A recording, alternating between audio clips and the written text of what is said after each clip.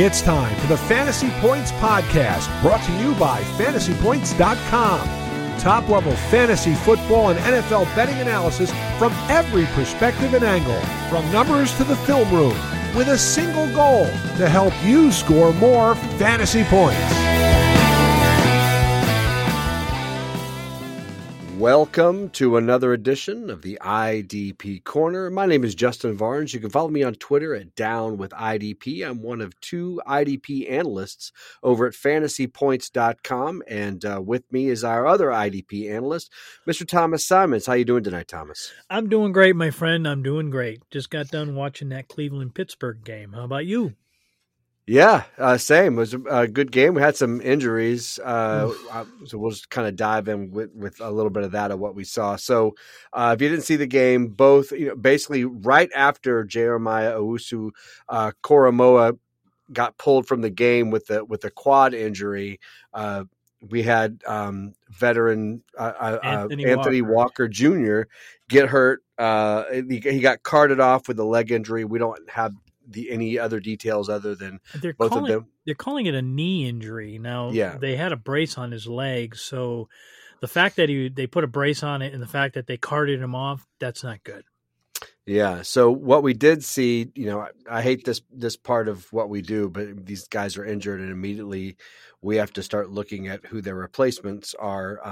Now, granted, both of these guys could start next week. We have no idea, but the guy you want to keep your eye on is a guy who's already been working and that's Jacob Phillips. I noticed that Jacob Phillips was wearing the green dot after those two went down. So we're going to watch Walker and JOK's injury reports coming over here over the next week or so. But Jacob Phillips is someone to keep an eye on if you have those two and you're looking for a backup / replacement once we get more info. Thomas, what else did you see in terms of the game that struck you?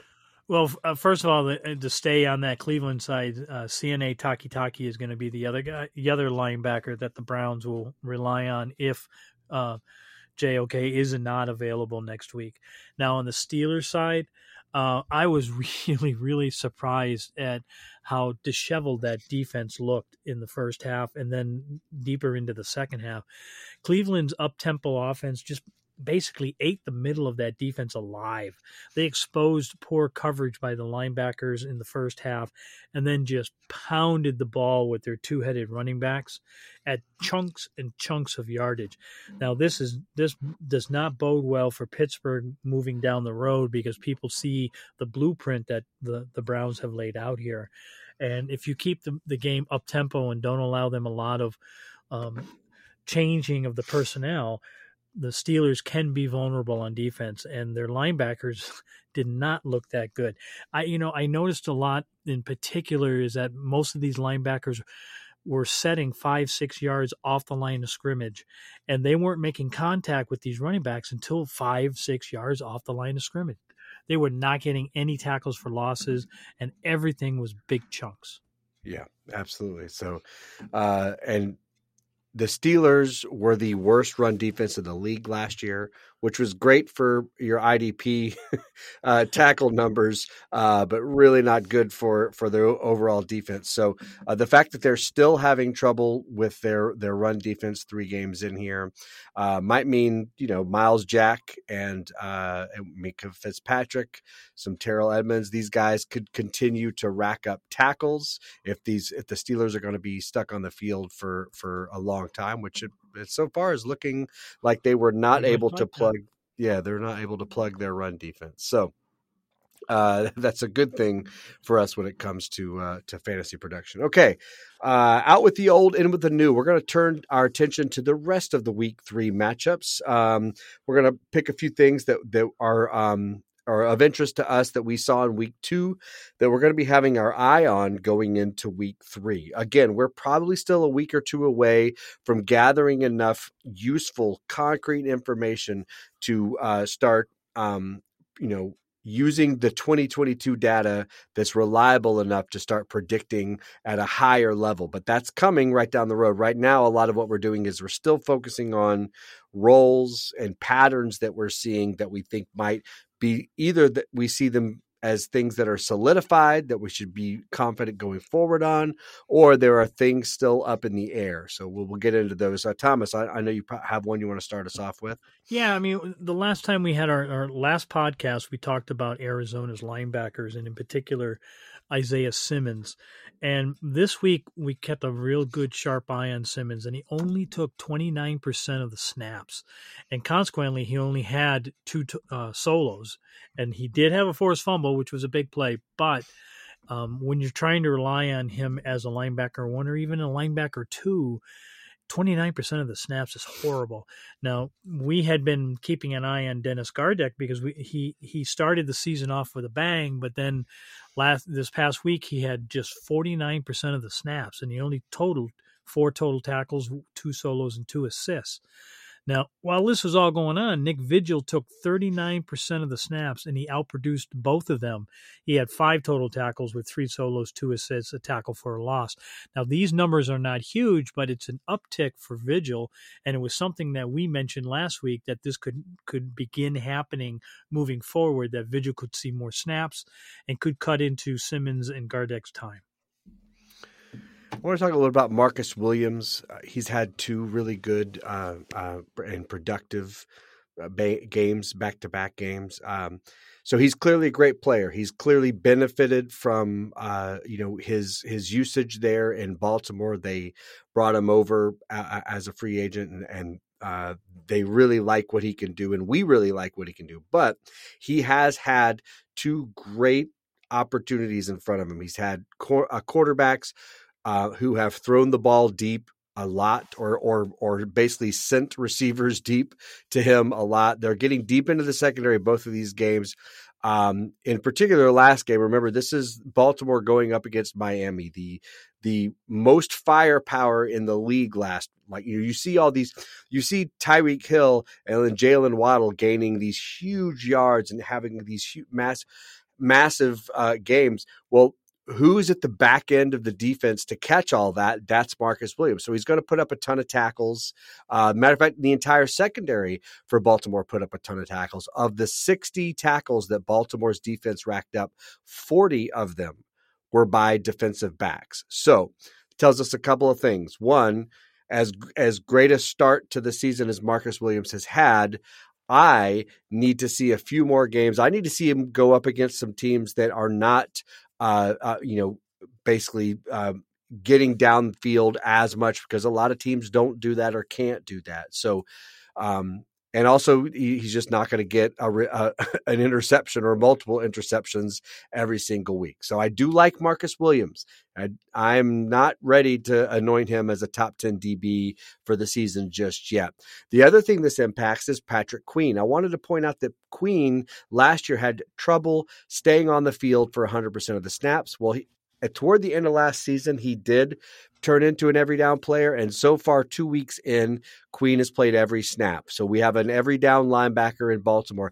Now he only had 5 tackles, but remember, how this game went, it was so pass heavy and so secondary heavy that the fact that he had 5 tackles and played every snap, for me, that bodes well for him being a solid LB, maybe back end LB2, I think, by the end of the season. We just love the fact that he's actually playing every snap. Not an LB1, but he definitely has a higher floor, maybe more stability than he had last year, which we like to see. I'm going to move over to Denver on this one. And last podcast, we mentioned the fact that Justin Simmons landed on injured reserve and that Simmons was going to be out at least a month, and that his replacement was Caden Stearns, and that Stearns had veteran experience and might be somebody to keep an eye on. Well, Stearns performed very well after he started as the safety, and he tied for the team lead with 6 total tackles. He had 5 solos and an assist. And more importantly, he took all the 63 defensive snaps for the Broncos. Now, this is something that you want to keep an eye on, because this could be something that is consistent on week in and week out. And he's worth riding until Simmons comes off of or returns from injured reserve, which will be in at least another 3 weeks. So if you had any Buffalo Bills IDP, or you had any Tennessee Titans IDP, you just have to ignore what happened last week. They all had slow production, and that's because all of the starters in that game took the fourth quarter off because Buffalo was just handing it to Tennessee. Blown out. Yeah, so I mean, so the top starters were getting 75% of the snaps tops. Buffalo starters ended up playing about 35 to 40 snaps, which is not enough average. well below average. So, I mean, we're talking if the average is about 65 snaps. I mean, we're talking. Somewhere, let's say 60% of what they could have played, and which is definitely going to hurt your numbers. I also want to mention that the Green Bay defense, another low snap count. The Green Bay defense last week only played 41 snaps. So Devondre Campbell, who played every snap and looked really good, had a low snap count. And also, they weren't running the ball much near Devondre Campbell. I was able to watch every snap of that game, and I saw nothing from Devondre Campbell that made me remotely worry. Sometimes that happens. I think he ended up with like 4 tackles. Very low number for him, but these are things you have to wash these sorts of things off and not have it worry you. Roquan Smith is the anchor of the Bears defense, no doubt about it. But he did get banged up in week 2 with a hip injury and has been hindered all week in practice. Now, meanwhile, Nick Morrow continues to impress as he took all 68 defensive snaps in week 2, and he tied Smith for the team lead with 11 total tackles. Now, Morrow had 7 solos, 4 assists, and a tackle for a loss. And if Smith is banged up and sees a slight reduction in snaps and or is not 100% on the field, Morrow could be a boom type fantasy IDP for you in the next few weeks. Speaking of linebackers, speaking of highly drafted linebackers, let's talk about what's going on with Micah Parsons. We already know that he could be used off the edge more. In his first game of the season, he only played 20 of his 60 snaps in the box as an orthodox linebacker. Well, last week, of his 58 snaps, 3 were at linebacker. The rest were at edge. Micah Parsons, going forward until something changes, needs to be used and considered as an edge rusher, as an OLB, like an old school OLB. Unfortunately, he is not going to be able to, be in position to post double-digit tackles. I mean, 5 or 6 tackles would be a good number for him. Now, every single week he's getting in the backfield. So, Dallas knows what they're doing. The interesting thing part about that is that it actually does reintroduce our old man, Leighton Vander Esch. He's getting snaps now because somebody has to play that orthodox LB position. This may rotate every week. I mean, this may be that now all of a sudden Parsons is almost an exclusive edge, or this could just be this, last week. And then this week he gets more snaps, as a box linebacker, but he's certainly far, far away from an every down box linebacker in the mold of a Roquan Smith, which is what we were hoping that Parsons would become. Yeah. And the fact that they've done this and put him on the edge, he shifts now from being a tackle heavy, favorite IDP to a more big play because he's got 4 sacks already in his first 2 games.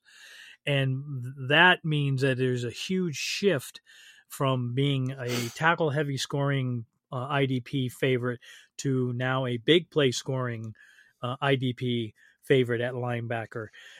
That's something to definitely keep an eye on going forward. And if these big plays continue to be productive, then that shifts the fantasy value of Parsons and is bad for tackle heavy, good for big play. Now I'm going to stay at linebacker myself, and I have a major red flag in Carolina. Carolina's Damian Wilson took 9 snaps. That's just 12% of the snaps in week 2. And Corey Littleton took only 6. Now they just combined for 15 total snaps. Now, while Frankie Louvu, who banged up his shoulder in this game, started, and he took 91% of the snaps and ended up with a career best 10 total tackles, all of them solos. 4 tackles for loss and a pass defended. Now, this was 1 tackle for a loss shy of the franchise record for the Panthers. Now, granted, Luvu did hurt his shoulder, so that's something we're going to have to keep an eye on. But there's a major shift here at linebacker with Luvu all of a sudden becoming a valuable fantasy option for folks out there. And Damian Wilson and Corey Littleton are right now have very little to no fantasy value.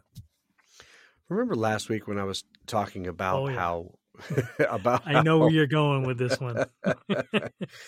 I was like, listen, Aiden Hutchinson, he's going to be great, but he's just a rookie, so it's probably going to take him a while to really get going. Boy, did you nail that one. He only finished with 3 sacks last week, so very disappointing outing for Aiden Hutchinson. He left with cramps, and I thought, well, of course he's got cramps. That's what happens. Look, you can only celebrate so many sacks before those hammies start to tighten up on you, man. So when he did leave for a quote unquote injury, but it was just cramping, so nothing there. Now he got those 3 sacks on 6 pressures. 6 pressures is good. I mean, 5 to 7 pressures, usually ends up with somewhere around 2-ish sacks. So, we didn't get incredibly lucky. It looks like this was pretty legit. The only thing I want to add to it is Greg Cosell noted that although those sacks were legit, they weren't necessarily one-on-one wins. They were more schemed across the defensive line to get Hutchinson there. But hey, listen, this is a very aggressive defense. Defensive coordinator Aaron Glenn is going to attack, and Hutchinson is a great fit here. But he, I'll still stand by what I said earlier. Just like Trayvon Walker. Walker blew up the first game, didn't do so much the second game.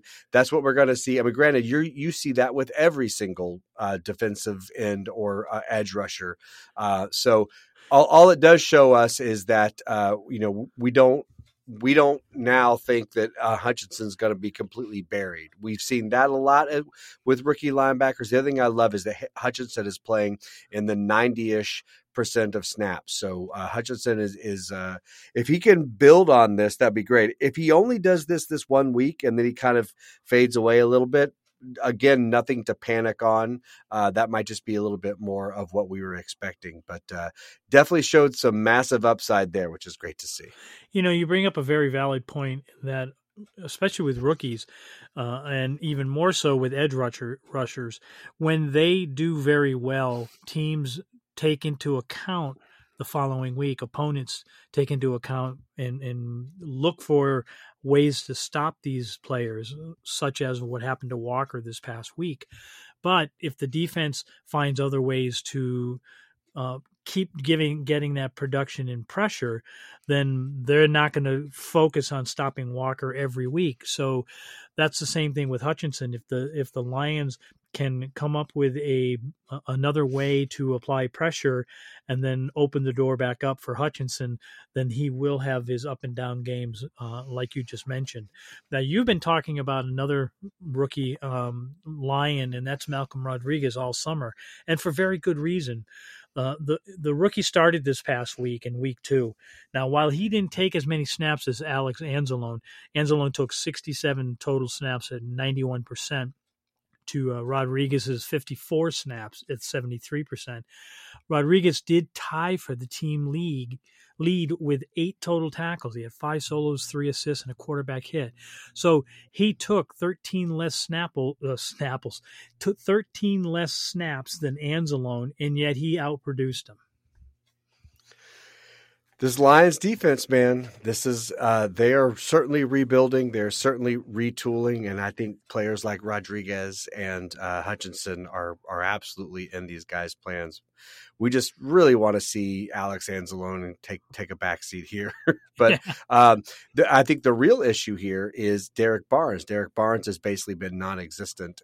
So we were hoping it'd be a Rodriguez and Barnes matchup. Right. But so far, not the case. I want to talk about Brandon Jones, safety Brandon Jones out of Miami. He had a great start to his season, had a great end to last season, is the clear starter there, strong safety role with Javon Holland clearly playing the deep safety role in Miami. But we saw something that's very concerning, which was that about halfway through the game, after being constantly roasted by Mark Andrews, he wouldn't be the first safety to have been roasted by Mark Andrews. They started subbing in Eric Rowe, who was the starter last year. So if you had Brandon Jones and you wondered what happened, why I think he finished with 4 tackles.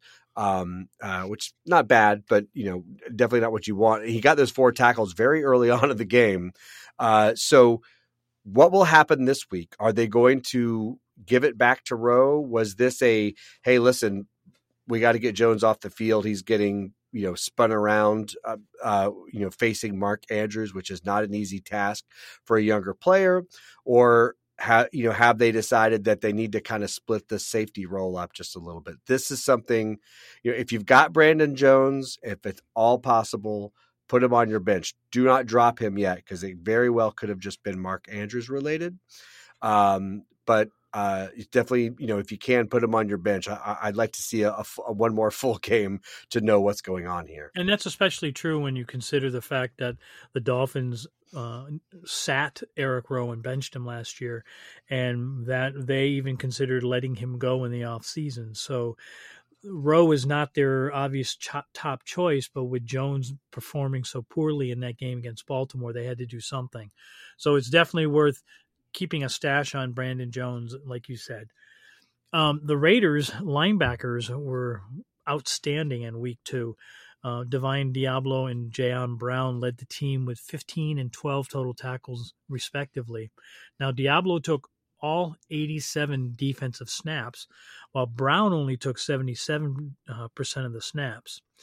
Now, this is mainly because of the fact that Denzel Perryman was out this past week. Now, if he returns this week, which is not a guarantee, it'll likely cost Brown fantasy production and snap counts more than it will Diablo. So if Perryman does return and play, it'll be Brown who will see his numbers likely dip in week 3.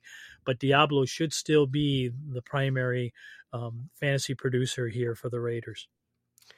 Here is your weekly Camus Grugier Hill report, the KGH report, I call it. So for the second week in a row, Grugier Hill has had a really tough game against the run. He has just been getting burnt. He's also been targeted quite a lot. I mean, he's really hurting across the board, for the Texans. Now, this presents both an opportunity and a problem. Remember that massive tackle game he had in week 1? I had mentioned on this very podcast, and Thomas and I had a whole discussion about it, and we agreed that Grugier Hill is likely still going to be a good fantasy asset, but he's not going to put up those kinds of numbers every week. So the fact that he has had 2 weeks in a row where he has been a major reason the Texans defense has struggled, that's a big red flag. So here's the question. Is this going to cause him snaps? Is he going to be taken off the field? Or is, he's still a young player. I mean, he's getting a lot more snaps this year than, getting a lot more responsibilities.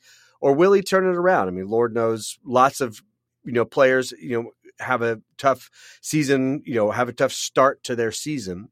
So does he turn it around? The question also is, will this poor play of his continue to make Jonathan Owens and Jalen Petre fantasy relevant? Because what's happening is neither Kirksey nor KGH are really locking down anything in front. So Jonathan Owens and Jalen Petre are just loading up on tackles. And that is a function of a poorly functioning defense. If they turn this around, we're going to see Owens and Petre's numbers pull back a little bit, and those numbers will move up toward the linebackers. So watching what happens here with Camus Grugier Hill is very important. As of now,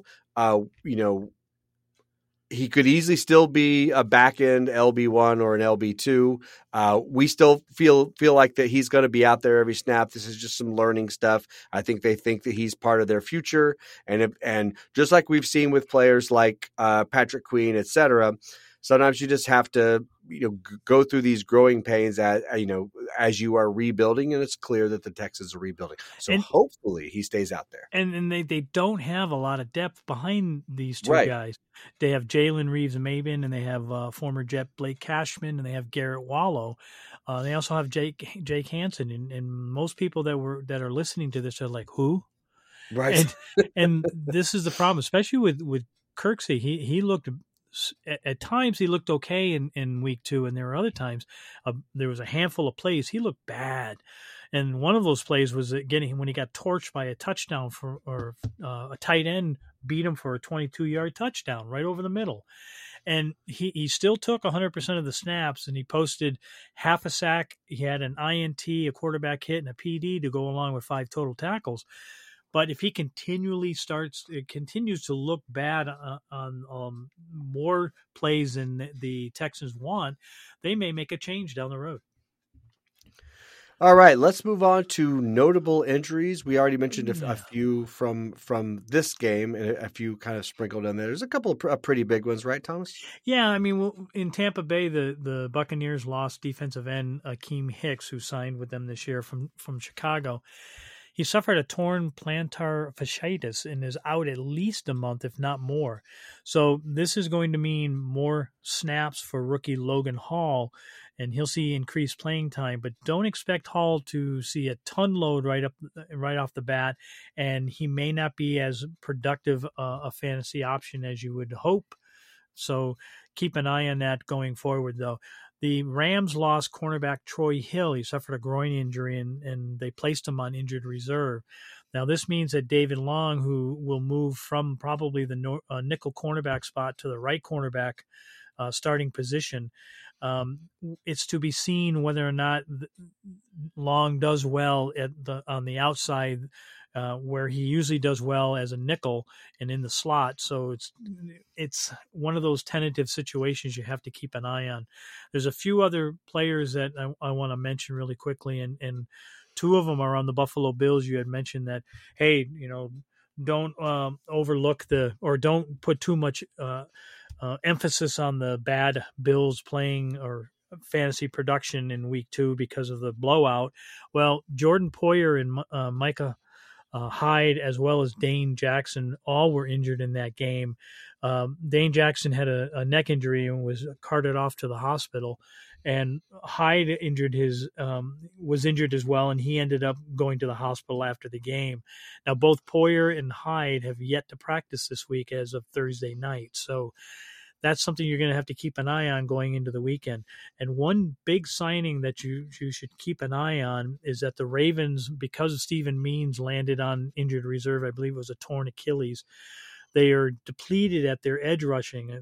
They have Justin Houston and one other, I think it's Owe is another option that they have. Yes. Well, they signed defensive end linebacker from the Bucks, former Buck, Jason Pierre-Paul, to add depth to their edge rushing. Now, don't expect Paul to be very productive right out of the gate, but this is a significant signing. All right. As we talk about some of these injuries, I wanted to bring up, if you're a Fantasy Points subscriber, I want to make sure that you know that we have what we call game hubs. Now, when I do my IDP weekend preview, which I'm going to work on tonight, we're recording this on Thursday night, and I'll finish it tomorrow during the day, and it'll drop sometime tomorrow. When I do my IDP weekend preview, I drop a link into every game's game hub, and what you get on a game hub, you get the pace of play, you get the weather, and you get the injuries. And we have a very cool injury widget. Shows you not only whether the person's questionable or doubtful, but it shows you the weekly practice report, whether it's limited, no practice at all, did not participate, full practice, etc. So it really helps you get a good sense, because just when you see someone is questionable, when you see Shaquille Leonard is questionable, it helps to see there's a big difference between somebody who's questionable but has yet to practice all week and somebody who's listed as questionable but the last 2 days has had full practices.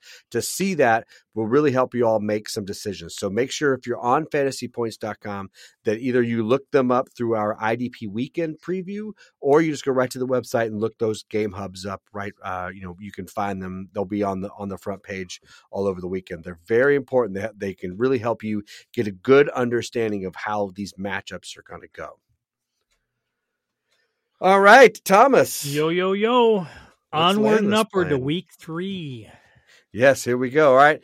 Wish everybody luck this week. If you are one of our Fantasy Points premium subscribers and you have access to us through the Discord app, remember to fire us off some questions and we'll be happy to start answering them going forward. So hopefully next week we can start introducing some Discord questions. Until then, Thomas, take us out. Be well and be safe.